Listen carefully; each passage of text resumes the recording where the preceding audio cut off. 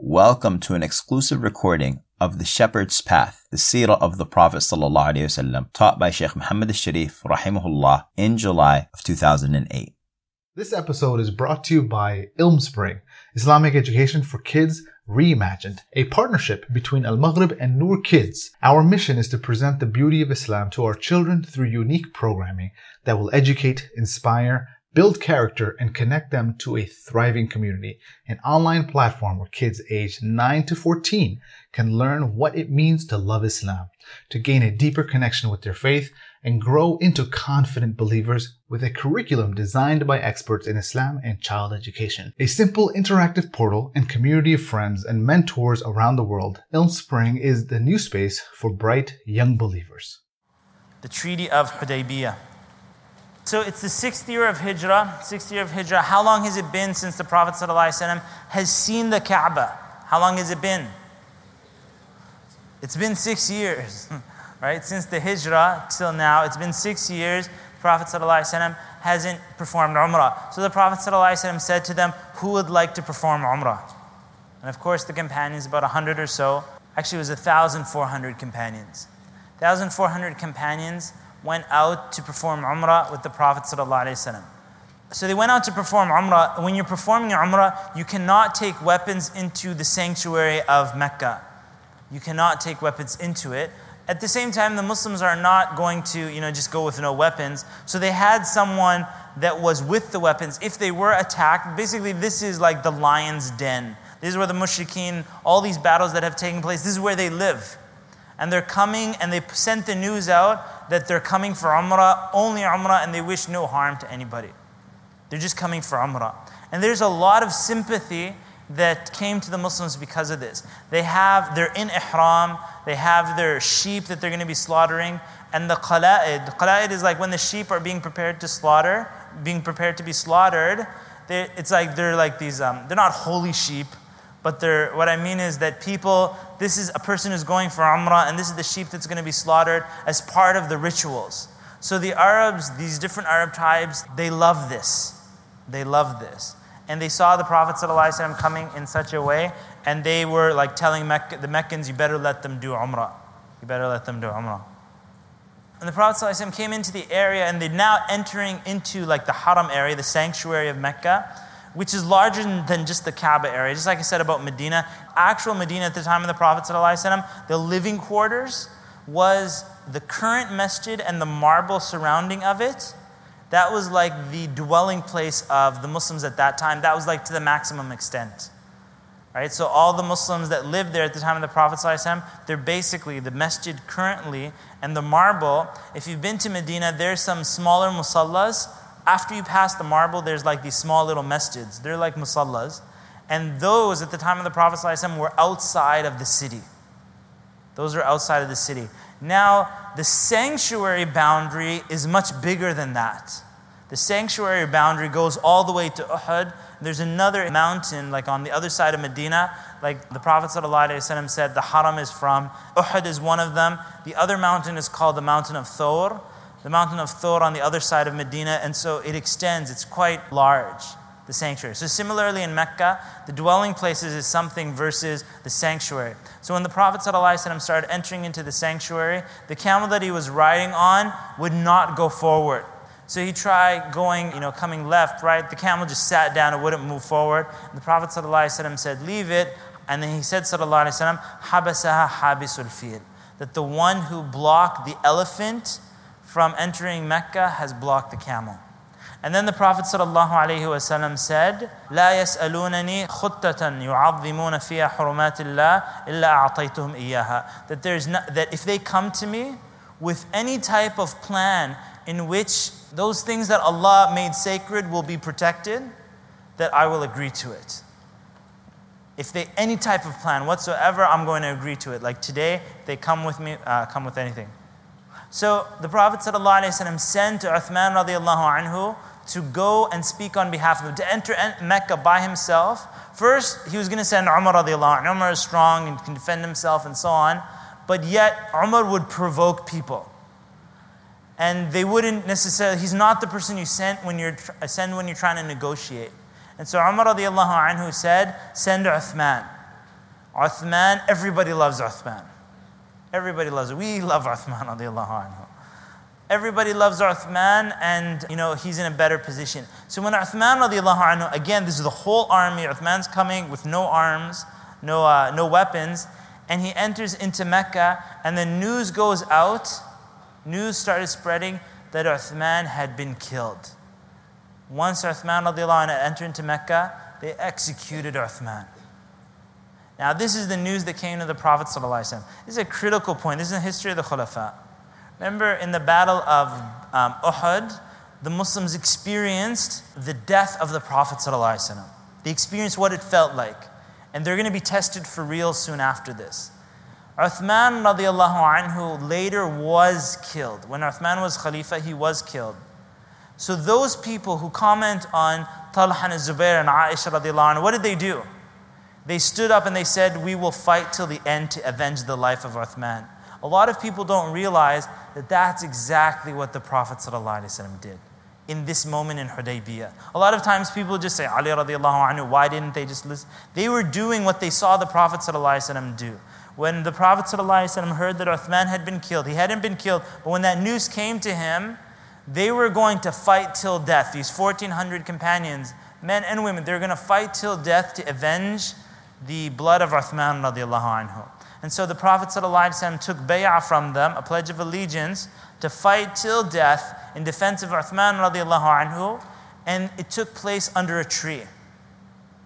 And it's known as the pledge of allegiance, called Bay'atul Ridwan, the pledge of Ridwan. Ridwan is like pleasure, that Allah is pleased with them. Because Allah subhanahu wa ta'ala says, لَقَدْ رَضِيَ اللَّهُ عَنِ الْمُؤْمِنِينَ إِذْ يُبَايِعُونَكَ تَحْتَ الشَّجَرَةِ.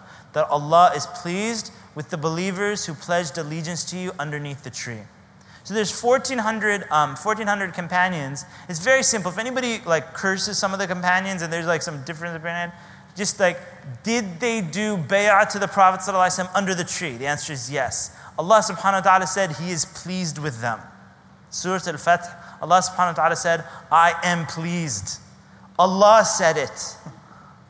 Who can say anything after that? After Allah said, I am pleased with those who pledged allegiance. Allah is pleased with them. And those are the companions of the Prophet ﷺ. In order for someone to not be pleased or say something bad about the companions, they would have to do kufr in order to do that. They would have to disbelieve in the Quran to make such a claim. Later on, remember people, they used to attack Uthman radiallahu anhu, spreading rumors about him, and they said, oh, Uthman wasn't, he ran away from the battle of Uhud. And Ibn Umar radiallahu anhu, in Sahih Bukhari, he said, Allah said, وَلَقَدْ عَفَى اللَّهُ عَنْهُمْ, that Allah forgave them. And then this person said to Ibn Umar, he said, he wasn't at Bay'atul Ridwan. He didn't pledge allegiance to the Prophet ﷺ in Bay'atul Ridwan. And Ibn Umar is telling him, the bay'ah was for him. Right? So and believe me, it sounds foolish. But people do things like that. They make statements. It sounds like, it was funny. We were doing a Sirah class. We were doing a Sirah class in Toronto, and it's sold out. It's sold out to the maximum. And it's sold out 2 weeks before the class. And people started spreading rumors about us that we're blocking people from studying Islam. They're like, you can't deny us from studying the deen. It's called fire hazard, brother. We can't stick you in a room and the whole room. There's not a seat in the room. But yet people just throw things out like that. The bay'ah was for Uthman radiallahu anhu. And on top of that, he actually did bay'ah to the Prophet ﷺ. At the end, after everybody had done bay'ah, the Prophet ﷺ raised his other hand and said, وَهَذَا عَنْ Uthman. And this is on behalf of Uthman.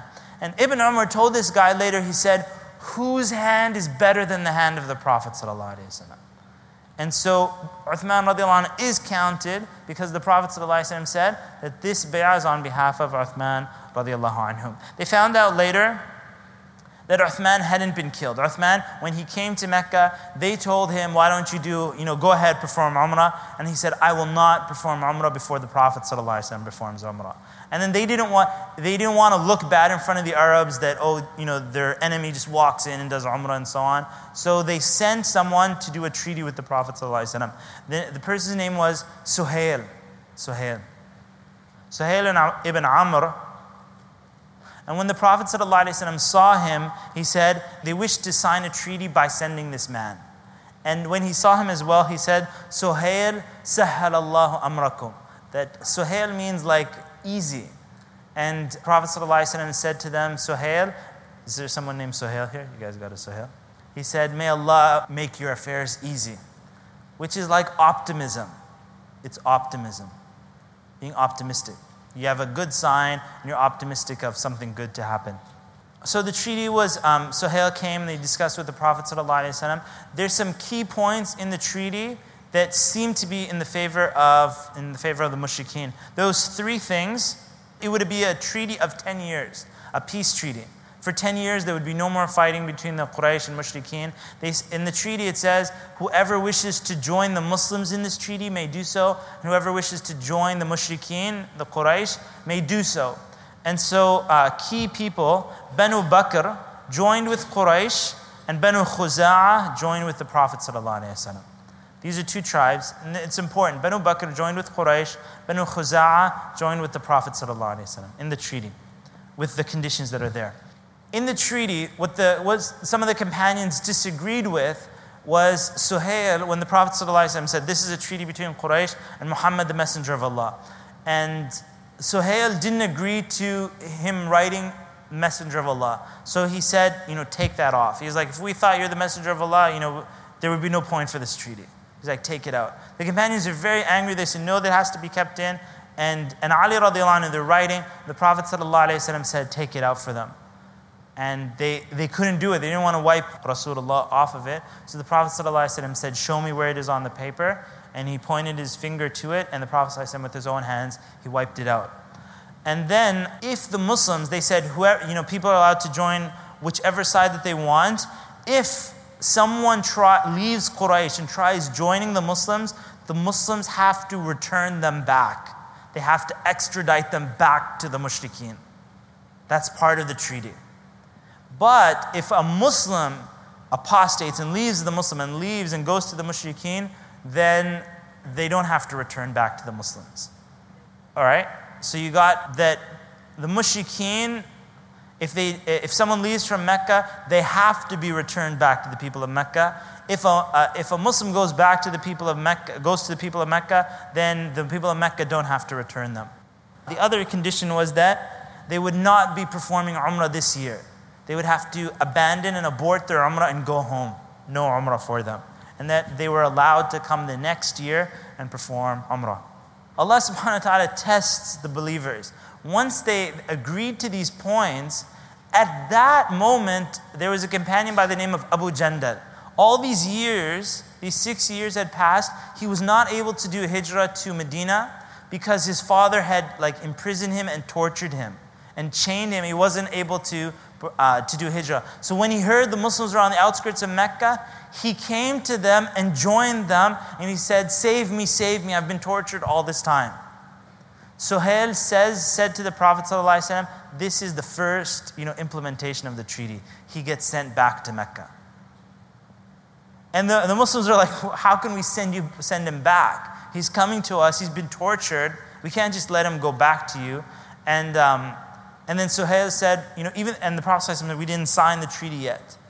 And Suhail said, well, if there's no value to your word, then what kind of a treaty is this? And so the Prophet ﷺ told Abu Jandal to be patient, and he sent him back. Now the Muslims, they have to abort their Umrah, they have to send one of their brothers who's being tortured back to the people who are torturing him. And Umar radiallahu anhu was actually very angry at the conditions of the treaty. And he said to the Prophet ﷺ, he said, aren't we on the truth? Aren't they on the falsehood? Yes. He said, then why are we choosing disgrace in our religion? And the Prophet ﷺ said, I'm the messenger of Allah and I will not disobey him. And then Umar radiallahu anhu went to Abu Bakr and he said, aren't we on the truth? Aren't they on the falsehood? And he said, yes. Then why are we choosing disgrace in our religion? And Abu Bakr radiallahu anhu said that Umar, he's the messenger of Allah and he will not disobey Allah. Desist from what you're doing. And so Umar radiallahu anhu, even he said, he felt so bad for the position he took on the Treaty of Hudaybiyah. And he said that so long after that, he kept doing and repenting to Allah subhanahu wa ta'ala for the position that he took. And again, remember when we said about leaders, that once a leader makes a decision in an issue of difference of opinion, you should follow the leader. Typically, Muslims, when they have a difference of opinion with the leader, they will abandon the leader. But that's not what a Muslim does. A Muslim, once the leader, it's a person of knowledge, a person of taqwa, and they've come to a decision, you don't break away from the leader like that. You can have another opinion, everybody can change your opinion, but the unity of the ummah comes when they follow their khalifa, or they follow their amir, or so on and so forth, and then the ummah is guided like that. Umar radiallahu anhu went to Abu Jandal and he started dangling his sword in front of him. So he's sticking his sword out so that Abu Jandal would take it and kill his father and escape. That would be because then it wouldn't be anything related to the treaty, but Abu Jandal didn't take that option. And he was dragged back to Mecca, right, to be tortured and continued. So the Muslims were in this big sadness that was upon them. And the Prophet ﷺ, after the treaty is agreed upon, he told the companions to break their umrah. How do you break your umrah? You shave your head, slaughter the sheep, and you turn back. The companions, radiallahu anhum, they didn't do it. The Prophet ﷺ had told them, discontinue your umrah, and they didn't listen to the Prophet ﷺ. So the Prophet ﷺ went into his tent, and his wife, Salama radiallahu ta'ala anha, he said to her, I'm afraid if I tell them one more time and they don't do it, Allah will destroy them. And so when you see the commandments of the Prophet ﷺ, Usul al-Fiqh, they say when the Prophet ﷺ tells someone to do something, the commandment is fard. Otherwise, the examples of this from the Sirah, the statement of the Prophet ﷺ, if I tell them to do it one more time, that I'm afraid Allah subhanahu wa ta'ala would destroy them if they don't follow my command.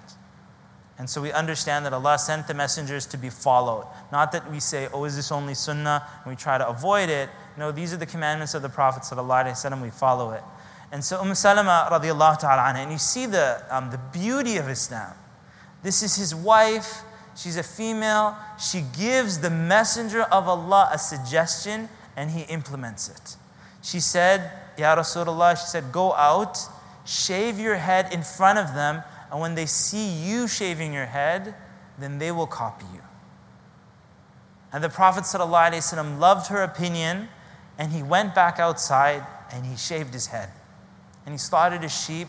And then the companions, radiallahu anhum, he didn't say anything other than that. The companions, radiallahu anhum, they shaved their heads.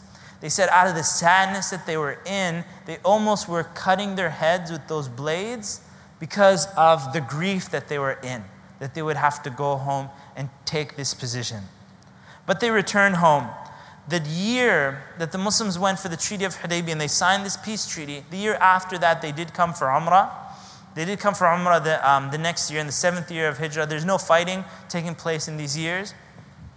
So this is taking place in the 6th year. There's these 2 years, the conquest of Mecca happened in the 8th year. During the year after that, they went and performed Umrah. When you go for Umrah, some people between Safa and Marwa, you run, they have these green lights there. If you're between Safa and Marwa, you're hastening your pace.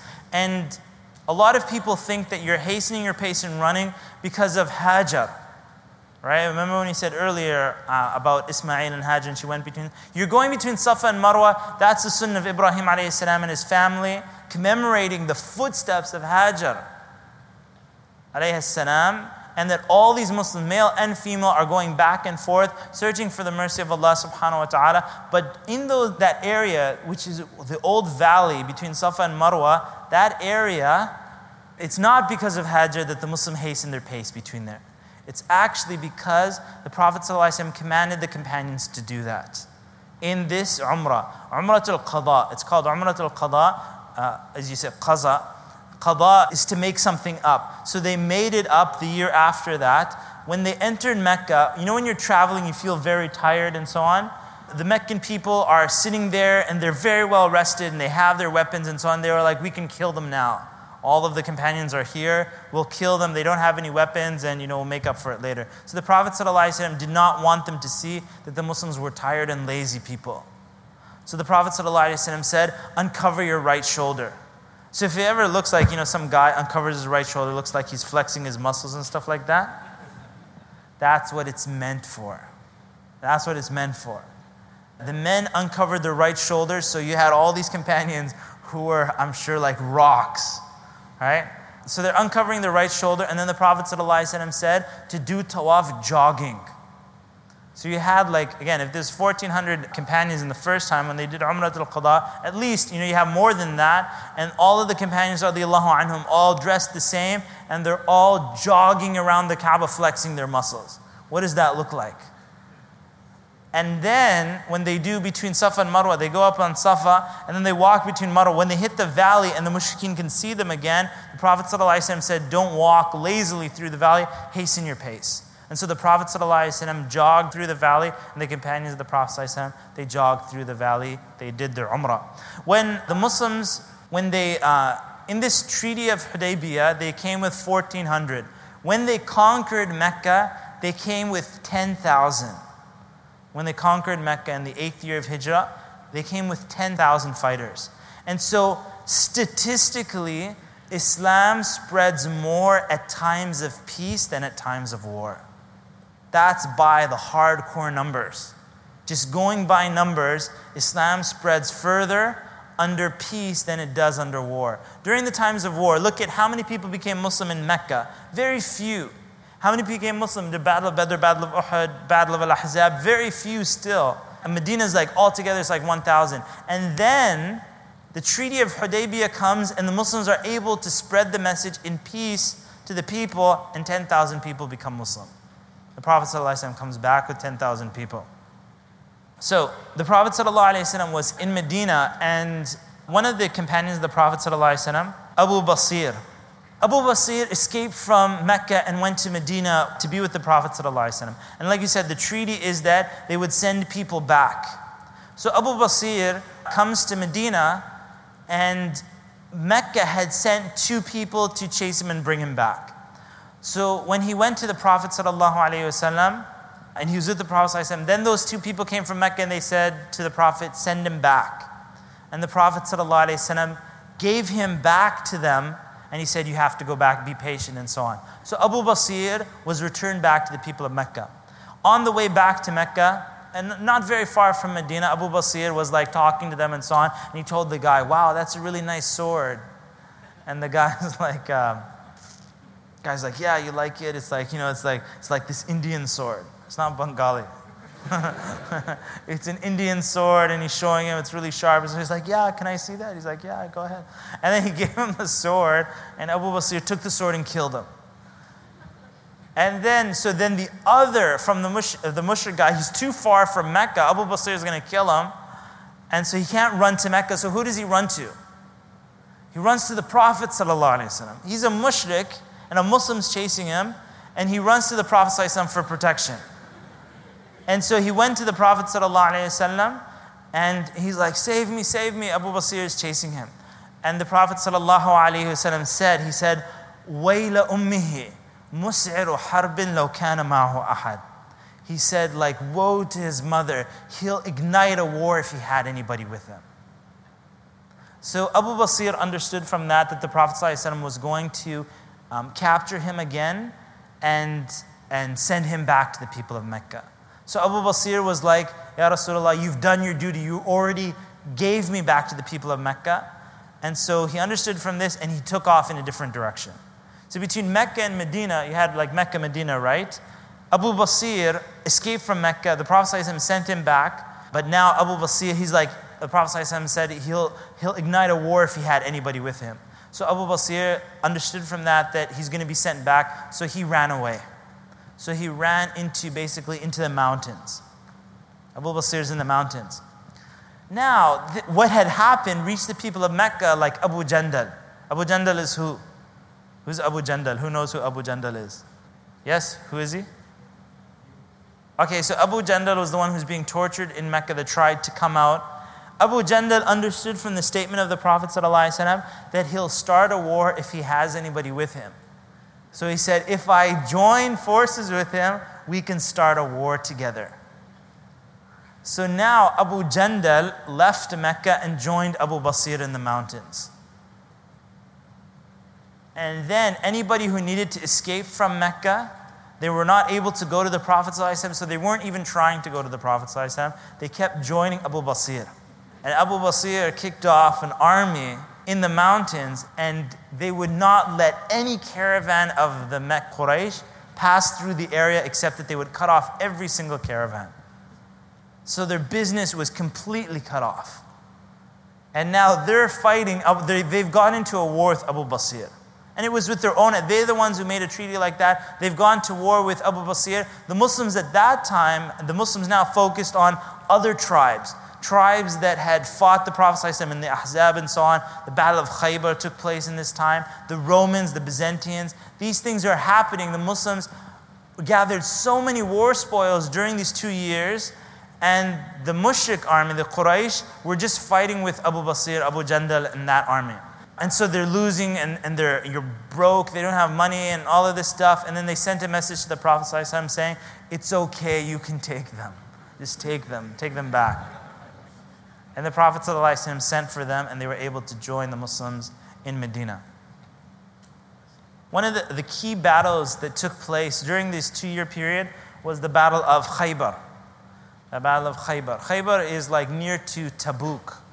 Tabuk in Saudi Arabia right now, it's about 7 hours journey. It's about 7-hour journey by car. It's a very difficult journey. So in the Battle of Khaybar, I'm not going to go to the details of the Battle of Khaybar, but one of the key points in the Battle of Khaybar was the Muslims were victorious, and this Jewish woman there, she had prepared like a dinner or a meal for the Prophet ﷺ, and she asked the people what portion of the meat does the Prophet ﷺ like the most. And they said the shoulder.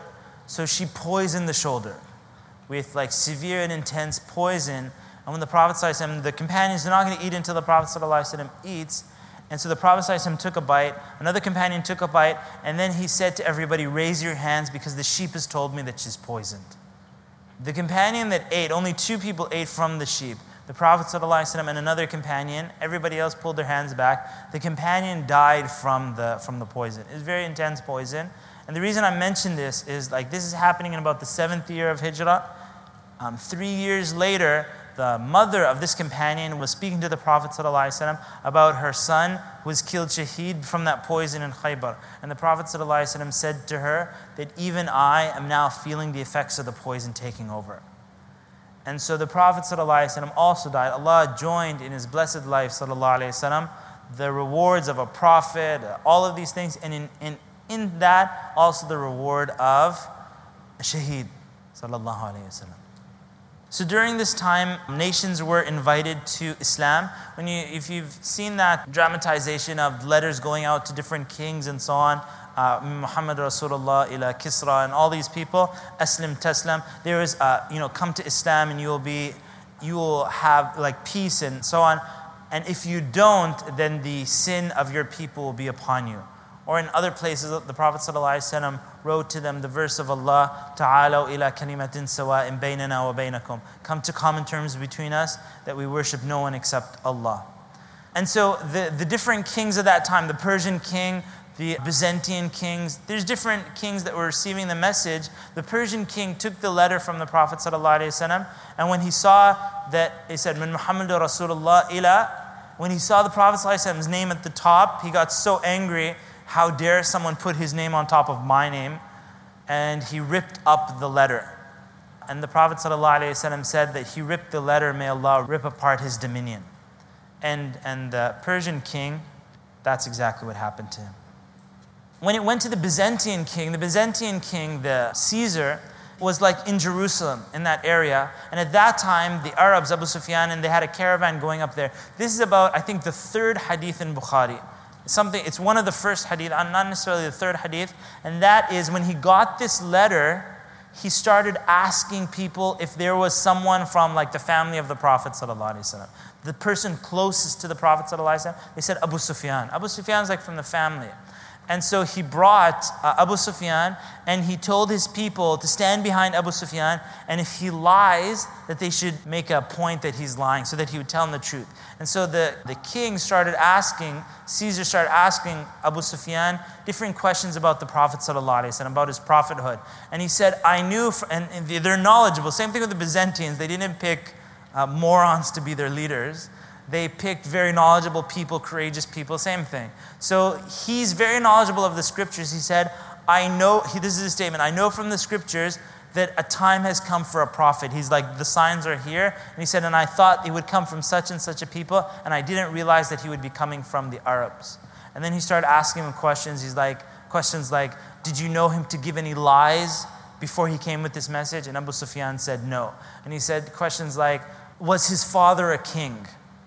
And he said no. Different. He said, who's following him? Is it the rich people that are following him, or is it the poor people? And Abu Sufyan said, it's the poor people. And no, we've never experienced any lie. And he said the only thing that he could say bad about the Prophet ﷺ, when he said, have you ever experienced him lying? He said, no, but we're in a time of treaty with him right now. And he said, and we don't know what he's going to do. He said that, and Abu Sufyan saying that's the only bad thing I could say about the Prophet ﷺ. We don't know what he's going to do. And then that Caesar responded to everything that he said. He said, I asked you questions like, was his father a king? And you said no. And he said, and that's the way of the Prophet. He said, if you said he was a king, I would have said that he's just trying to regain the kingship of his parents. And he said, and you said that he never lied to human beings. And he said, if that's the case, then he would never abstain from lying to human beings and yet lie against Allah. He wouldn't do that. And he said, I asked you whether it's the weak people that are following him or the rich people. And you said, the weak people. And he said, that's the way of the prophets. The weak people follow them. The weak people are the ones that follow them in the beginning until the other people come later and follow. Until he went till the end, and Kisra was like this close to becoming Muslim. But again, once he presented this to his priests, he's like, what do you guys think? Let's become Muslim. And then they freaked out. And when they freaked out and he saw that they're going to bring him down, then he was like, I'm just joking. He's like, I was only testing you to see if you were firm on your faith. But he chose the dunya over the akhirah, even though he knew the truth. In the 8th year of Hijrah, this is before, there's a key battle that took place, and that's the Battle of Mu'tah. It was one of the first battles with the Byzantine army. Byzantines are like the Roman army. If you go to like Jordan, right? You go to Jordan, you will find many of the old Roman dwelling places there. I've been to those Roman dwelling places there. So the Romans, the Byzantine armies, they were in the Sham area and so on. And actually, interestingly, historically in that area, there were not fights between Muslims and Jews. The fights were between the Christians and Jews. That's where the fights took place. Historically, it was so when the Muslims came into those areas, they weren't fighting Jews, they were fighting the Christians. The Christian armies were the ones that were there, right? Crusaders and things like that. So the Battle of Mu'tah, the Muslims went out with 3,000 fighters into the Asham area. Sham is like north, so here's Medina.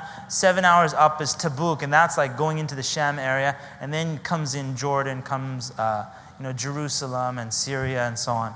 In that area, the Byzantine army was coming. The Byzantine army is coming with, you're looking at 100,000 plus.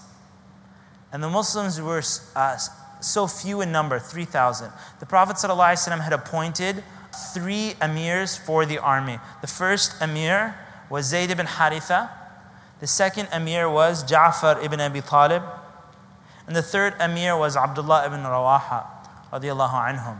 About Ja'far ibn Abi Talib, where was Ja'far this whole time? Where was he? He was in Abyssinia. All these years he was in Abyssinia, in Habasha. And during the Battle of Khaybar, which took place, you're talking about like 7th year of Hijrah was the Battle of Khaybar. And now right after that comes the Battle of Mu'tah. Ja'far ibn Abi Talib is the brother of Ali radiallahu anhu. All these years he's been in Habasha. And when the Muslims conquered Khaybar, Ja'far had arrived at that time. The Prophet ﷺ stood up and hugged him and said, I don't know what I'm more happy about, the conquest of Khaybar or the return of my brother Ja'far. And so Ja'far radiallahu anhu is there, and soon after that, Ja'far was made second emir, that if anything happened to Zayd ibn Haritha, then Ja'far would be the emir. If anything happened to Ja'far, Abdullah ibn Rawaha would be the emir. The Prophet ﷺ had never appointed more than one emir like this before. So they went out, 3,000 fighters. When they heard the news of how large the Byzantine army was, they stopped. And they didn't retreat, but they said, we should send a letter to the Prophet ﷺ informing him of the odds that we're up against and asking him what should we do. And so amongst them, Abdullah ibn Rawaha, he had a beautiful speech that he gave to them. Abdullah ibn Rawaha was known as, remember I mentioned the poets of Islam? And we said Hassan ibn Thabit. Abdullah ibn Rawaha was one of them. He was very eloquent in his speech. Abdullah ibn Rawaha, he said to them, he said, verily the thing that you're afraid of is the exact reason that we've come out to this battle. Ash-shahada. He said, what you're afraid of is the exact reason that we came out, and that is like seeking a shahada. And he said, by Allah, we're not fighting them with our weapons. We're not fighting them, with these things that we brought. We're fighting them with nothing except our deen. And he said, so go forward, for it's verily one of two great ends. Either Allah grants us victory, or Allah grants us shahada. And then the people said, Sadaq ibn Rawaha.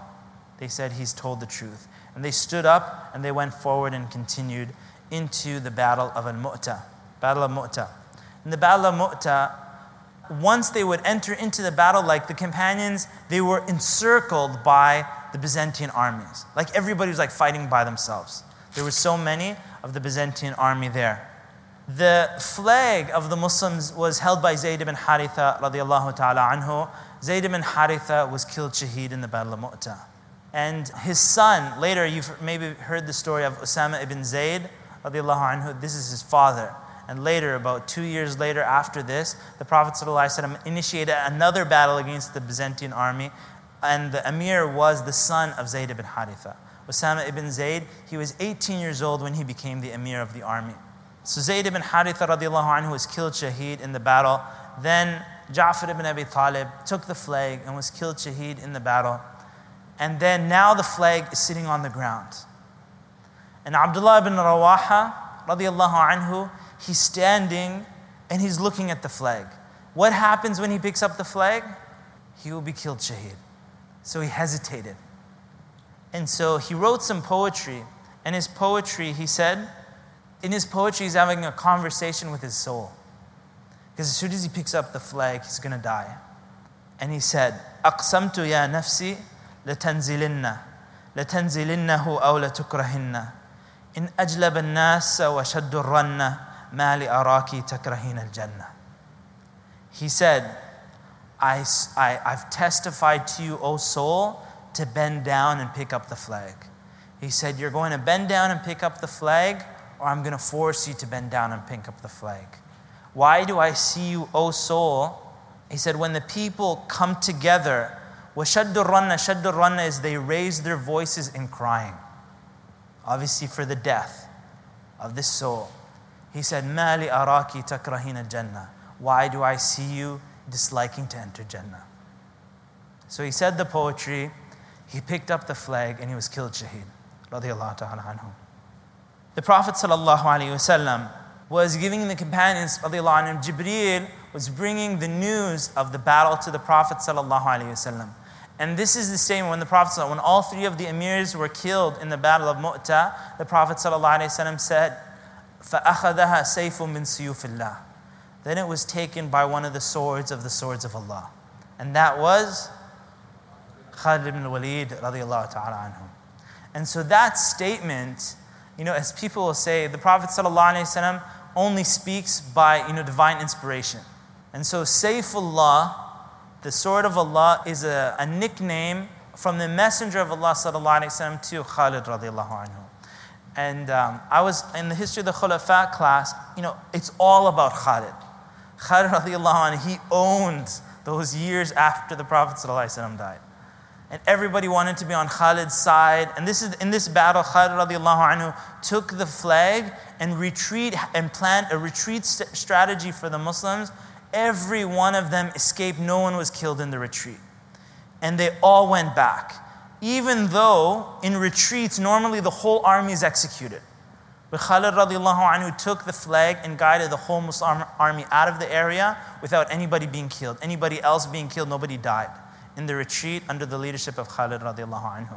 In the history of the Khulafa, which is the years after the Prophet, about 30 years after, Khalid radiallahu anhu, it's like Khalid owns it. Time of Abu Bakr, time of Umar, he owns it. And then all of a sudden in the class, even when I was preparing the notes, you hear nothing about Khalid. And I was like, about 3/4 of the way in the preparation. And then I was thinking to myself, I said, what happened to Khalid? Like, that's it. He just drops out of the picture. You don't hear any. And subhanAllah, I remember my heart beating really fast because I was afraid someone killed Khalid.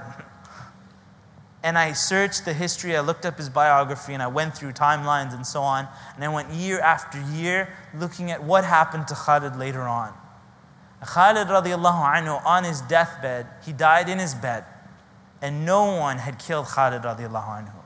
He said, there's not a part of my body that doesn't have a scar. There's no part of his body that doesn't have a scar. And he said, but yet here I am dying on my bed. He did not die on the battlefield. He died in his bed. And even one brother is saying that he was nicknamed as the sword of Allah. Nobody had conquered the sword of Allah. And he said, here I am dying on my deathbed. فَلَا نَامَتْ عَيْنُ الْجُبَنَاءِ. He said, may the eyes of the cowards never find any rest. That was Khalid radiallahu anhu. So the Battle of Mu'tah, the Prophet ﷺ is giving the commentary. And Aisha radiallahu anha, she says that when the Prophet ﷺ received the news of Ja'far radiallahu anhu's death, his istishhad, the face of the Prophet ﷺ changed with sadness. And the Prophet ﷺ went to visit the wife of Ja'far radiallahu anhu. Her name was Asma bint Umays radiallahu anha. He went to her home and he said to her, "I'tini bi bani Ja'far." He said, "Bring me the children of Ja'far." And so Ja'far radiallahu anhu's kids came. And the Prophet ﷺ, he took them and he hugged them and he rubbed their heads. And she saw the sadness in the Prophet ﷺ's face. And she said, "Ya Rasulullah," she said, "may my mother and father be sacrificed for your sake. Has any news come to you about what has happened to Ja'far and his companions?" And the Prophet ﷺ said, "Yes, they've been killed today." And then she started crying. And the Prophet ﷺ, he left the house and he said to the people, and this is one of the etiquettes we learn when someone has someone who's died in their family. The Prophet ﷺ said, "Isna'u li'ala Ja'fara ta'aman fa'innahu qad ja'a ma yashghaluhum." He said, make food for the people of, for the family of Ja'far, for news that has distracted them, preoccupied them, has come to them. And so from the sunnah of when someone has a family member, someone who's deceased in their family, food is to be made for them. A lot of times our culture is such that the person, when someone dies, they have to start cooking for all the guests that are going to be coming over. And that obviously is a flip of the sunnah, that shouldn't be the case. They should not have to prepare food for anybody to come to their house. And you can imagine you have a family member died and people are sitting in the house and they won't go home. So the sunnah of the Prophet ﷺ, you do give your condolences for 3 days, so you're not reminding someone of the sadness after the 3 days. So you don't go to someone 2 months later and say, condolences, or your child died or your family member died. It's over, it's past, and they've dealt with it. So you're not reminding them of the sadness. Condolences is for 3 days, and after that you're desisting from consistently talking about it like that. And condolences don't have to be at the house. They can be at the janazah, they can be in the road, they can be at the masjid. You don't have to go to a person's house. At the same time, the condolences don't have to be there. You don't have to spend a long period of time at their house. So if you're giving condolences, you pass your condolences. You don't even have to come into the house. Give your condolences and leave. And if you're going to do something for the people who have had someone pass away, make food for them. So bring the food and give it to them. And this is kind of like a sadaqah technique. When everybody is doing sadaqah at one period of time, such as Ramadan, for example, everybody gives sadaqah in Ramadan, correct? What happens 2 months after Ramadan? The time for charity has ended. There's no more sadaqah. Nobody gives sadaqah. That's a most valuable time to give sadaqah. When everybody else is held back, that's when you come in and you start giving your sadaqah. So a really beautiful thing to do is, everybody might be giving food right at the beginning, but you could come later, maybe a couple of days later, and bring some food for them. Come a week later, bring some food, and take care of them. Take care of the family, bringing food like that. This battle of Mu'tah, technically, the Muslims had retreated. That is haram in Islam, and it's a major sin. It is haram in Islam, it's a major sin, and a person who retreats from the battlefield, from the front lines, technically will go to hellfire for that. Technically. Now, there are reasons, exceptions to that. A person can retreat. If, let's say, a smaller group of Muslims go and they're fighting and they retreat to join with a larger force, that's permissible. It's a strategy of war to back up, to go, so it's not included. Or, a strategy or to join forces. So the Muslims, when these fighters returned back to Medina, some of them actually never returned to Medina. Because of the shame of going from the battlefield, they went and lived amongst the Bedouins. Some of those who returned home, they went to their houses and the women had locked the doors. And the children were stoning them when they came into Medina. And they were saying, Ya furrar farartu min sabilillah. O ye who ran away. O runners away, the people who ran away, you ran away from the path of Allah. And so you can imagine the sadness they had of retreating, and on top of that, they're coming home to wives and children that have abandoned them for what they did. And so the Prophet ﷺ said to them that I am the party that every Muslim can retreat to. And so by the words of the Prophet ﷺ, that exception that Allah subhanahu wa ta'ala mentions in the Quran, the Prophet ﷺ said this is the exception that applies here, that they were retreating to a larger group of the believers.